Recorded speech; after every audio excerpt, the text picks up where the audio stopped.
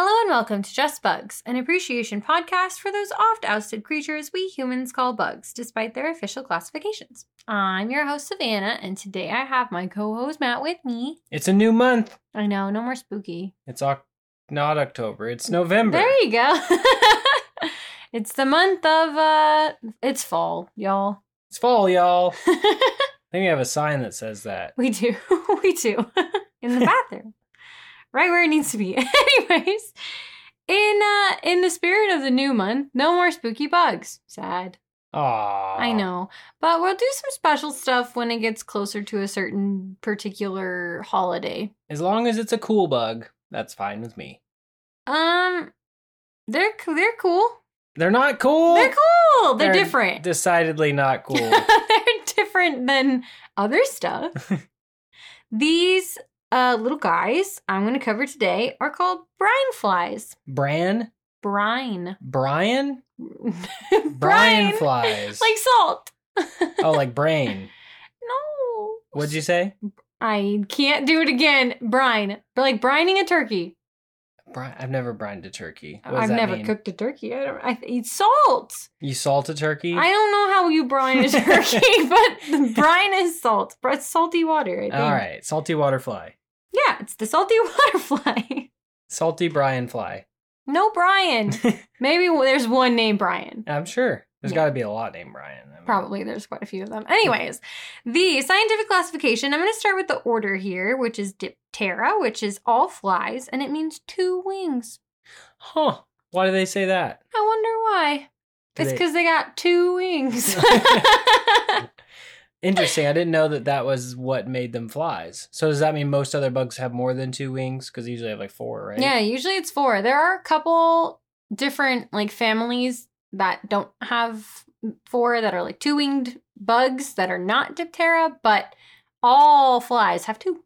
That's pretty cool. I had no idea until we did this. I know. Then they come from the family Ephedridae. Ephedridae. They're shore flies and brine flies. And then this specific genus that I'm going to cover mostly today is Ephedra. Ephedra. Cool. Is that something? That's triggering something in my brain. Like a hydra? No, you know what it is. It's a whole thing. It's a whole thing from a different podcast. But yes, those are technically alkaline flies, but we're going to cover mostly brine flies, which are covered within that genus. Okay. Yeah. So there's 2 really well-known species that I'm going to cover a lot, and that's E. cinerea and E. hyans, which are both just brine flies. Okay. Yes. They're very common in the Great Salt Lake, which I'm going to be talking about a lot because a lot of my research is about the brine flies that are at the Great Salt Lake. Interesting. Is this a listener request? I don't think so. Because I think I requested this. Oh, okay. So it's a Matt request. This is a while ago. Do you listen to the podcast? Yeah. I don't think it's a listener request. I edit the podcast. Okay, well there you go. It's like a listener request. And I also did a poll on this one, and this one was the one that was chosen. So nice. Someone else agrees with you. Well, I've been near the Great Salt Lake, and I've always if it's like so salty, what could live there? Yeah, there's a couple things. Ooh. Just a couple, really. Now I'm excited. Okay, see, they're cool, exciting. You weren't even excited. I told you they were different. Anyways, they are insects as they are flies.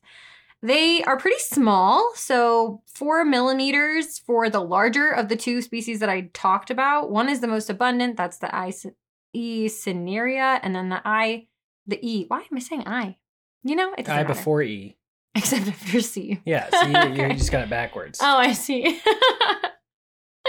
So 4 millimeters, which is about, it's like 1/12 of an inch, like 0.15, basically. Okay. Yeah, of an inch. And that's the larger of the 2, as I mentioned. So like they get pretty teensy-tiny. They're generally dark gray or kind of like a black color. And they have 2 big, round, dark compound eyes.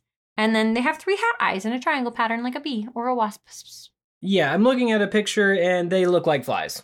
They do a very, at least this picture has very dark, like tea-colored wings. That's Ooh, nice. tea. I like that. Like a black tea? Yeah, like, you Yeah. know, like it's got mild translucence, but overall kind of a dark brown. Yeah, yeah. The wings kind of varied based on the species as far as like coloration. I actually did find a lot of variation based on the different species of this like genus, but they all look like flies, guys. They look like flies. I know what those look like. Yeah, so there you go. Just picture flies, but smaller. All right, small fly. They have these really actually disturbing looking to me personally antenna. And I looked it up and a lot of flies have really weird, uncomfortable looking antenna. It's like this little kind of gooey looking blob with like a single hair coming out of it. And you can't really tell from this picture. But, Oh, okay. but it looks odd. They're not quite like antenna I've seen before. It does sound gross. Yeah, it's not great. Not my favorite. Yeah, flies are one of those things that like they look fine from far away, but like the more you zoom in on them, the more gross they look. Yeah. Yeah, they're pretty gross in general, honestly. I mean, maybe not these guys, but like the common housefly, blech, Yeah. not for me. Yes, anyways, they have two wings, like we mentioned. There is like a tiny little segment below the wing called a halteres, where another set of wings would be, and they like vibrate with the wings like at the same time. Would be like they never developed, Right. or okay. Or maybe they lost them. Or they lost them I'm over not sure time. evolutionary, but yeah, other insects where those wings would be. Oh man, I was imagining like a prehistoric fly that had like rows and rows of wings. Oh, whoa. And they all Whoa. just lost them over time. Interesting. Your mind goes so many places. Sorry. No, I love it. It's great. They do have 6 segmented legs, as insects do. 6 segments or 6 legs with segments? 6 legs with segments. Okay. Yes. Their head and thorax are about the same length, and their abdomen is about 2 times longer and kind of comes to like a cone shape. Mm. Like the cone is at the end. Like a raisin. A raisin? Wait, are they cone shaped? I don't think so. They're like a shriv- cone. Oh, like a cone. Yeah. Like a raisin. All right. It's brown like a raisin. That's fair. Oh, man. Anyways, the whole fly is covered in these little gross short hairs. Indeed it is. Yes. And those are their only form of like what I guess you could call a defense. Being ugly is their defense. Right. Yeah. Like, ugh, I wouldn't want to eat that. It also allows them to sense their environment in a way that it's like tiny antenna all over. Yeah. Yeah, so they can move like speedy quick. So that's Wait, pretty much all they got. moving? Oh, because like they Because can they feel sense the. it. Like, whoosh. Oh, okay. Yeah. So they can like sense something much easier because they have so many sensors all over them. Mhm. I thought you were saying it makes them go faster. That doesn't make sense. It does not make them go faster. Yeah. No. I It was just like, lets why would them... having more things into the wind make them go faster? It would make them slower. Yeah. It would make More them drag. slower. More drag. This is not a case of they're faster because Gotcha. hairs. Yeah. It's more they can sense you from further away. Mm-hmm. So, speaking of away, where are they located? Away? Not away. They're everywhere. So the ephedra genus are cosmopolitan, but they're generally speaking, if we're talking about alkaline or brine or shore flies, which are all kind of like the same kind of guys, they're all going to be found near water and specifically salty or alkaline water or both. Alkaline water. I don't understand alkaline water because you can buy it, but is that like a naturally occurring water? It's okay if you don't I know. think I'm just- so. I don't think the stuff you buy at the store is naturally occurring necessarily, but it's just water with a different pH than what we're used to. Oh, Yeah. interesting. Okay, so why do they like this water? I don't know why they like it, but I know how they can live in it. Okay. Yeah. Yes.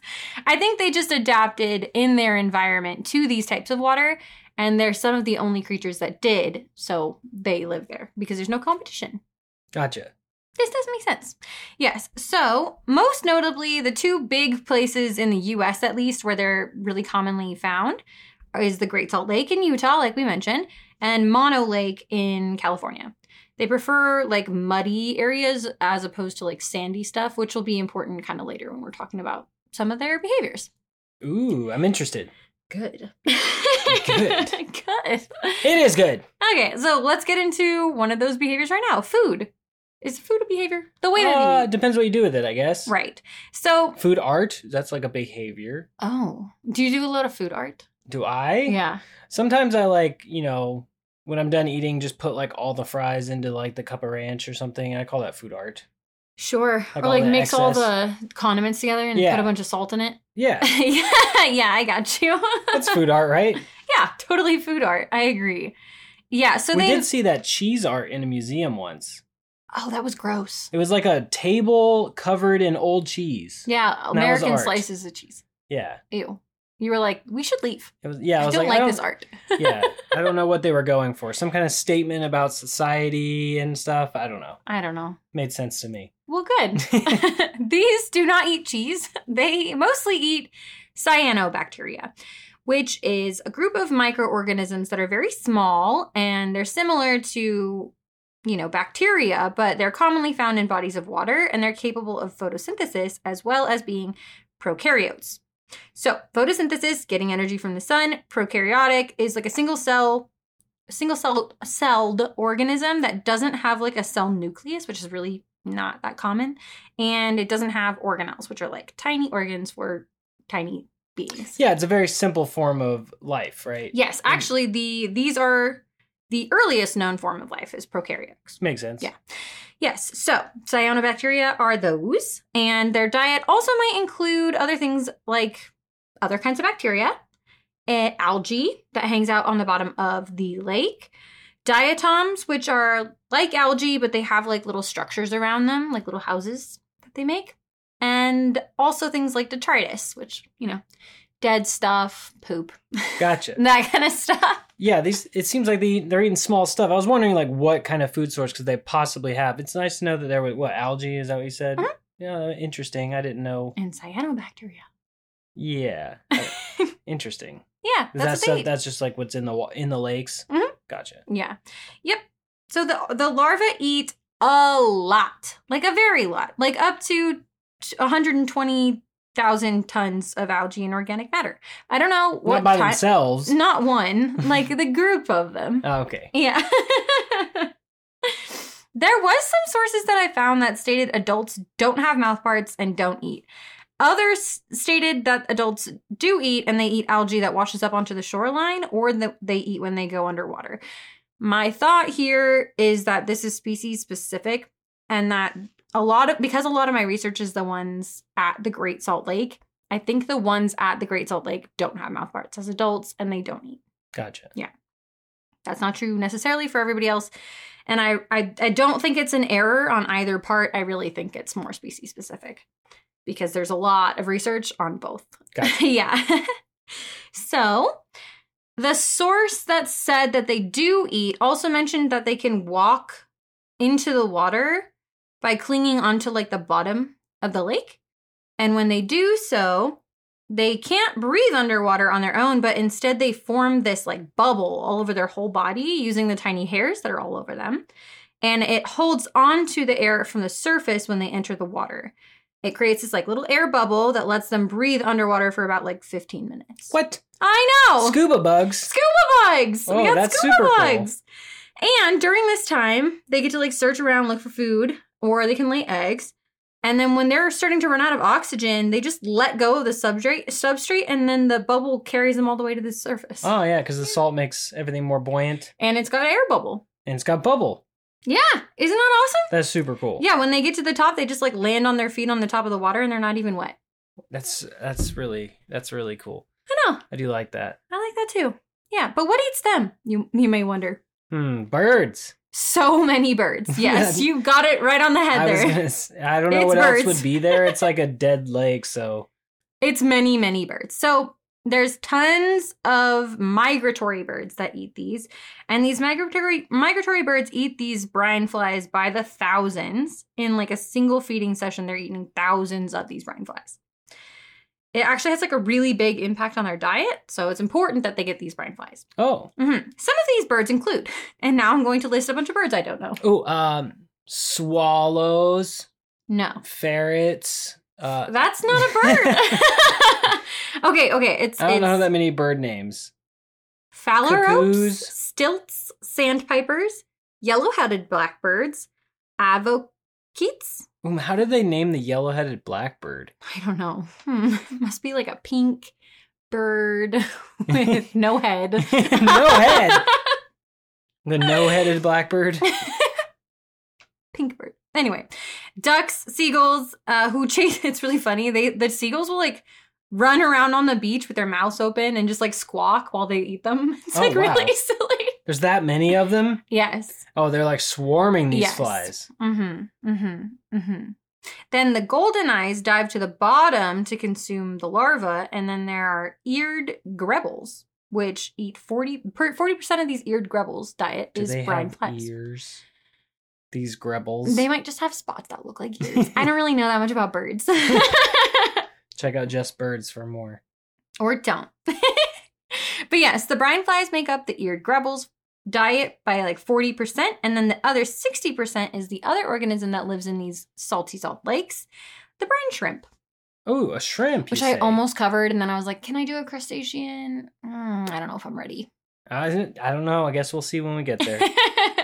Shrimp, you say? So like shrimp like the ones that I would think of, like a normal cocktail shrimp kind of thing? Not those specifically, but like that kind of a creature? That kind of a creature, but Very tiny cool. and in salt water. Well, salty salt water. I mean, like salt water is the ocean too, but different. Yeah. Like very salt water in a salt lake. water, Yeah. Yeah, so these flies have 8 times the caloric value of those brine shrimp. So they're very calorie dense, and I think it's probably because you eat a bunch of them at once. Yeah. So some other creatures that will prey on these flies include local spider populations and other invertebrates like beetles and things like that. But mostly, it's birds. I mean, that makes sense to me. Yes. It's time for reproduction. All right. Yeah. So reproduction, I'm not going to get into like how they mate because I honestly don't know. I couldn't find anything about that. They probably just, copulate. But the way that they do things is really different. So the main purpose of the adults is to reproduce. We got that from the not eating thing. Yeah. And for some adult flies, that's their only purpose on account of the not eating thing. Yeah. Right. So when it's time to lay their eggs, they do so on the surface of the lake. That's true for the ones in Utah who don't eat. They fly over the water, lay their eggs on the surface, and then the eggs sink to the bottom and hatch. For the other species that do eat, they will like walk down to the bottom of the lake and lay their eggs down there. Yeah, and like then the they'll air float bubble back up. thing.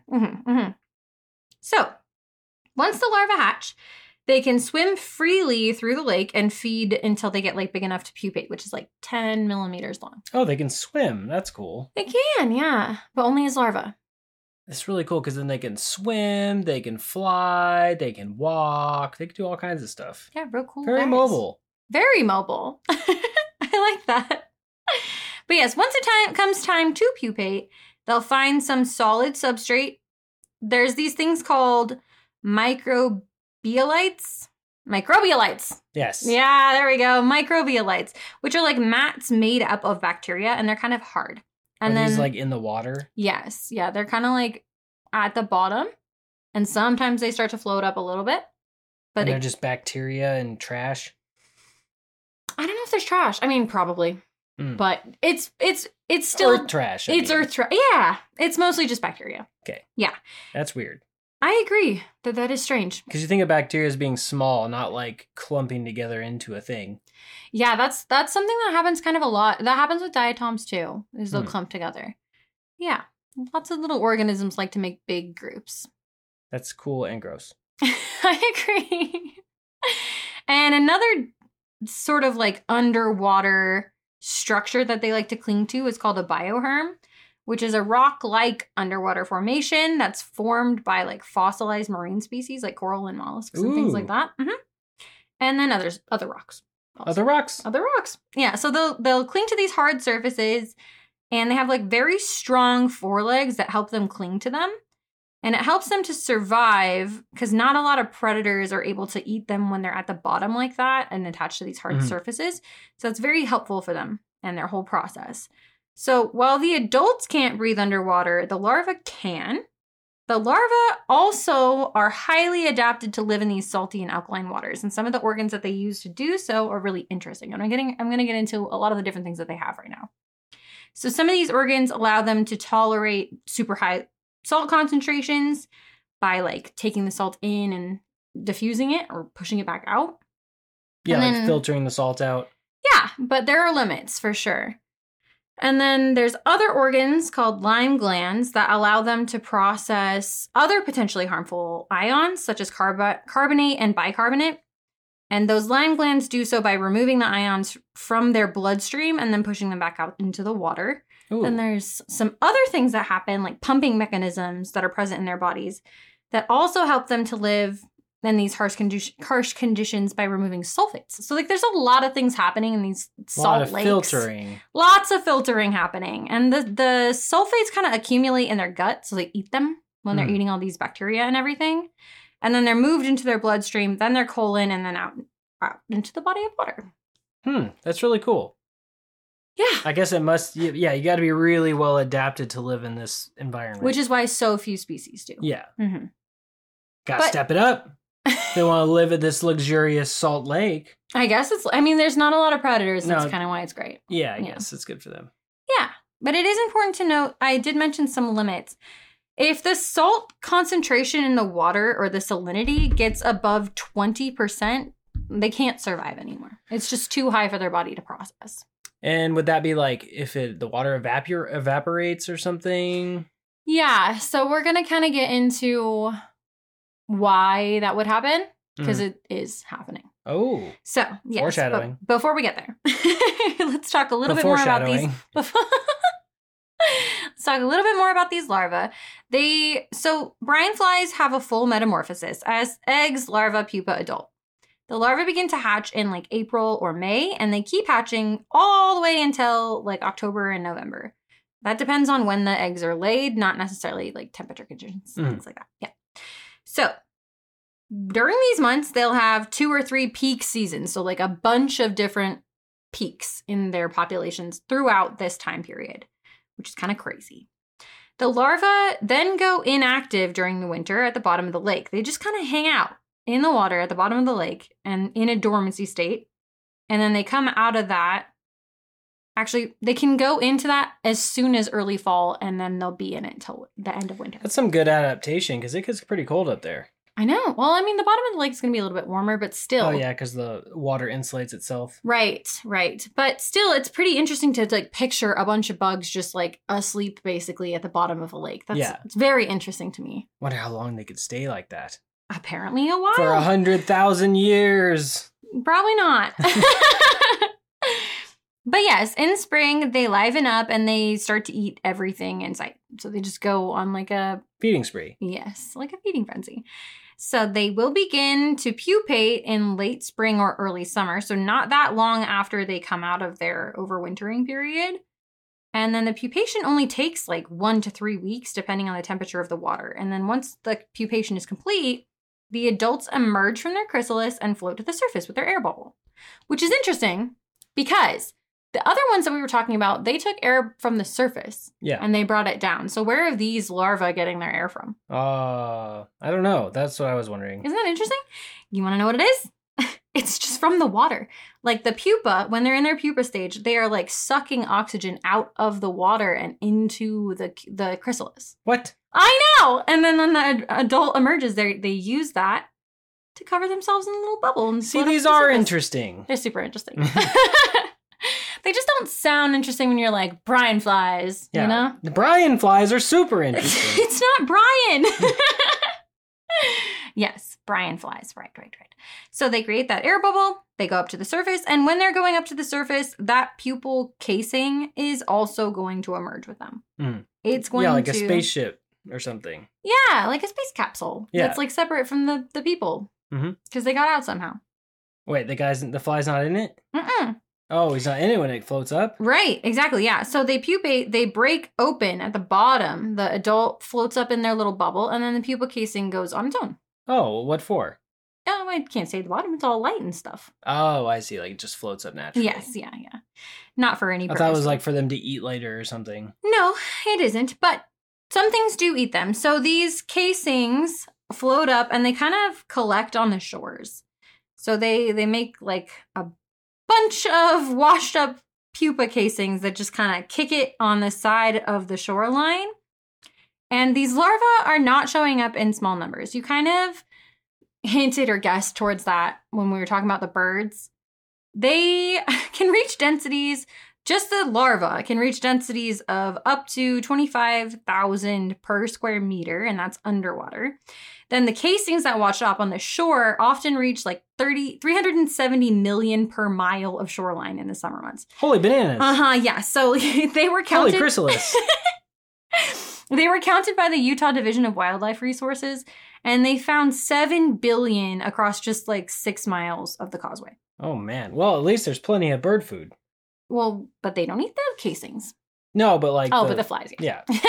Yes. But yeah, that's almost as many humans as we have on the planet. Not quite, because we're at 7.88 right now. But 7 billion? In 6 miles? That's a lot of fly. That is a lot of fly. That's a lot of Brine. Thankfully, things like fungi and bacteria that are decomposers do break down these casings, and their nutrients are returned to the food web. I love it. I do too. Not surprisingly. Recycle. Yeah, recycle. I was going to do the whole thing with the 3 R's. I can't remember them at all. I don't know that thing. Reduce, reuse, recycle. Recycle, recycle, recycle. Right. That's what I remember. But not surprisingly, the number of adults has also been counted in the billions during these summer months. Of course. Yeah. Yes. So adults only live for a few days, which makes sense if they're not eating. They do live long enough to mate and lay eggs, and that's pretty much it. And brine flies are capable of completing like 2 life cycles in a year if the conditions are right, which is why we're seeing like multiple peaks. Mm-hmm. Mm-hmm. So are they a social species? I don't think they'd have a choice. I mean, there's so many. Kind of like they're not like really they're neither. They're not social beings because they don't have like a social structure necessarily, but they clearly don't care that they're near each other. So like they're not like solitary either. Yeah, I gotcha. Yeah, I would say maybe neutral. Neutral. Pretty neutral. We need one of those scales of like neutral good, neutral evil, whatever. Yeah. Yeah. Playing some role-playing games? I don't know. Okay. Are they dangerous? Well, those that don't have mouth parts. I mean, if you suffocated on them, if there's that many. Well, I think you'd have to be. I think that would take some special doing. You would have to like pass out on the beach with your mouth open. Like, but yes, adults in Utah don't have the mouth parts, but no brine or shore flies are considered dangerous to my knowledge. They're just not dangerous. Yeah, they're just flies. Are they rare? No. How could they be? Right. So they're very common and normally in super high abundances. Unfortunately, in the Great Salt Lake, these are a keystone species. So do you remember what I told you about keystone species before? I think keystone's a beer. Yeah, it is a beer. Okay, quick refresher on what a keystone species is. It is any species that an entire ecosystem relies on. So if you think about it as a stone or a keystone, if this stone were removed from the pillar would crumble. Okay, yeah, a lot of things eat these and rely on them. Yes. So why did I say unfortunately they're a keystone species? Well, the brine flies are currently dealing with high stressors from multiple sources that are causing massive declines in their numbers, at least in the Great Salt Lake. So I'm going to kind of talk about this really detailed and break it down because I think it's important. Okay. Yeah. So one factor that these flies need is that rocky substrate to attach to while they're underwater in order to pupate, right? Mm-hmm. That's like very important for the life cycle. A large number of these microbolites. Yeah. They are their main source for this, and they're kind of floating to the water's surface. When they surface, the microorganisms that they're made up of die. And they take a food source with them when they do that. So that's not good. That's really bad, actually. And then some of these microbolites are not floating all the way up, but they get pretty high and they're hit by waves. And this wave motion is enough to knock all of the juveniles loose from them, so they can't pupate and they die. Well, is something making this happen? Because it sounds like that would just happen sometimes. That would just be like bad luck. I don't know. So I couldn't find any science on why that specific thing is happening. but I know that it's happening in greater numbers right now. Mm-hmm.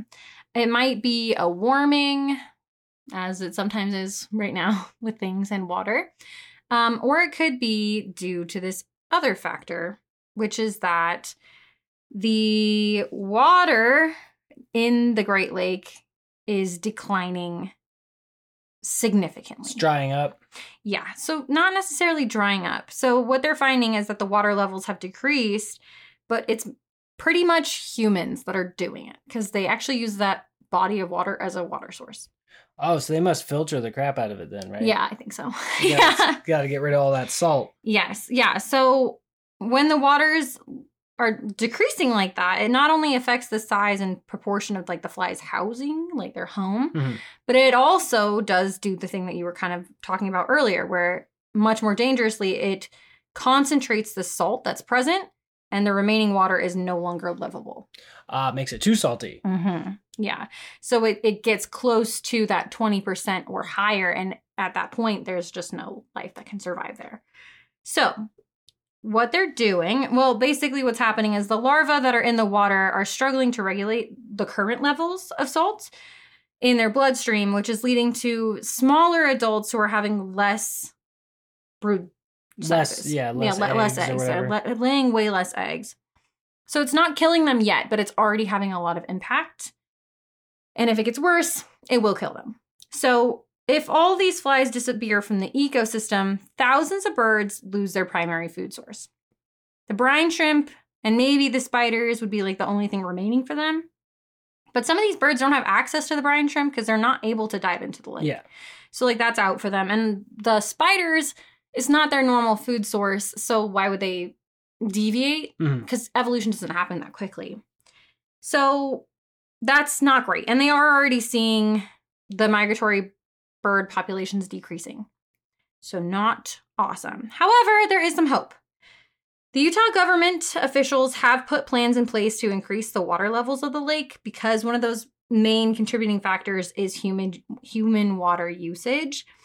So if it weren't for humans and their consumption of this water, the lake would actually be like 11 feet taller. Oh, wow. Yeah. It's pretty significant. Yeah. So putting these policies in place to reduce that water usage should help. And companies in Utah have already promised to give large quantities of water back to the lake. And it's all part of the big plan, but it's pretty much a drop in the ocean, so to speak. But it's a start. It's something, right? Right.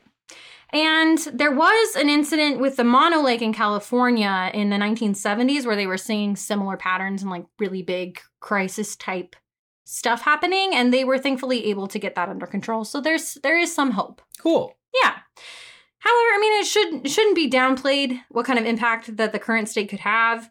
If nothing resolves, the entire ecosystem will crumble and many animals will go extinct or endangered as a result. So, see, now, as a normal person, and you think, who cares about all these dumb flies around this gross lake? Like, as a person just observing it, you would think, this is just gross and it wouldn't matter if it was there or not. But it seems, look how important it is. Yeah, and this is true for most ecosystems. Most ecosystems have a keystone species. And a structure and sometimes all kinds of stuff. Those keystone species are species we don't like flies or wolves or things like that. They're very important, but we don't necessarily want them around, and humans can have a really big impact. So the next time you think you don't like flies, remember they're food for birds, which you might like. Yeah, there you go. Or birds can be food for other things you like. Right. But just to give you an idea of like how impactful this can be, the numbers. So one scientist went to go kind of get this under control, kind of figure it out. And the numbers that were present on the shoreline had gone from billions or millions to like half a dozen. Half a dozen? That they counted in a certain space, yeah. From millions or billions? Okay, that's exponential. Yeah. And it's quick. Like it didn't take a lot for this species to get into this situation, and it will take a lot to get them out. But again, there's some hope. So hope hopefully they can get them back. Save the Bryans. I do have some cool stuff. It's not necessarily stuff that's happening right now, but it's still pretty cool about the past, you know? Yeah. So Native Americans used to harvest the brine flies for nutrients.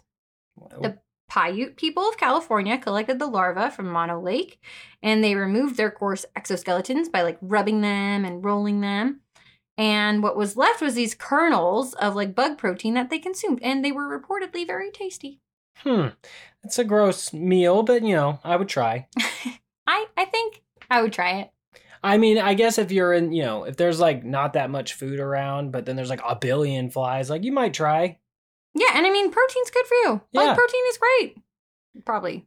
I think it's good. I think the consensus is good. Yeah, and at the time, they were so abundant, so it was like a great source. Yeah, yeah, might as well. Yes. And in Mexico, west of present-day Mexico City, the Aztecs also harvested the brine fly larvae for food, and they would utilize the eggs to make flour. Oh, so like grind up the eggs and make flour? Mm-hmm. I can't imagine that's good bread. No, I don't know if they were making bread. I don't know. What else do you use flour for? Cake. Cake is just sweet bread. Everyone knows. That's a very controversial opinion. I don't know if cake is just sweet bread. I think it is sweet bread. It has it's not the same texture as bread at all, though. Let us know in the email. Is cake bread? Email us if cake is bread. I'm pretty sure. Okay, great. Is it still cake or bread if it's made of bug eggs, though? We need to find the definition of bread. Okay. That may not be bread.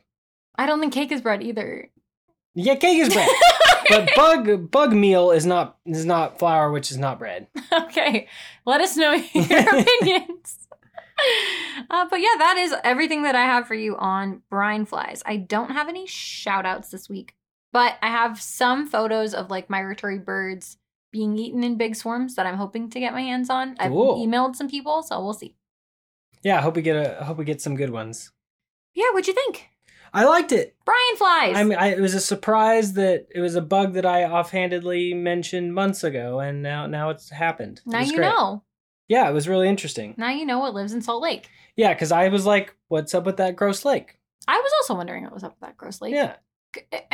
It's not gross, okay? It's a lake. I know, but if you think about, like, what do you do in the lake? It's like you fish, you lay on the beach. You can't really do any of that there. No. You can walk around and get flies all over your feet. Yeah, exactly. See, there was an activity there I didn't even think of. See, now you know. Could have made bug bread. Could have.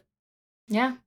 That's all I have, though. Well, do the honors. All right, okay. So, if you want to maybe see at some point later some pictures of swarms of brine flies being eaten by birds, including seagulls, check us out on Instagram at Just Bugs Podcast at Instagram. Or you can email us for not pictures of that. Just to let us know if cake is bread. Oh, please let us know if you think cake is bread. JustBugsPodcast@gmail.com. Tell your friends about the show. Rate the show on your podcast platform of choice. Let us know what you think of it and whatnot. And that really helps us grow. We appreciate it. And we have a Patreon. Yeah, Just Bugs on Patreon. Yeah, stuff there. There's stuff there. And it helps us out. And yeah, anything else? Don't squish bugs. Don't squish bugs. Thank you guys so much for listening. We'll catch you next week. But don't squish any bugs. Don't squish bugs. Thanks, Brian. Aw, Brian. Bye. Bye.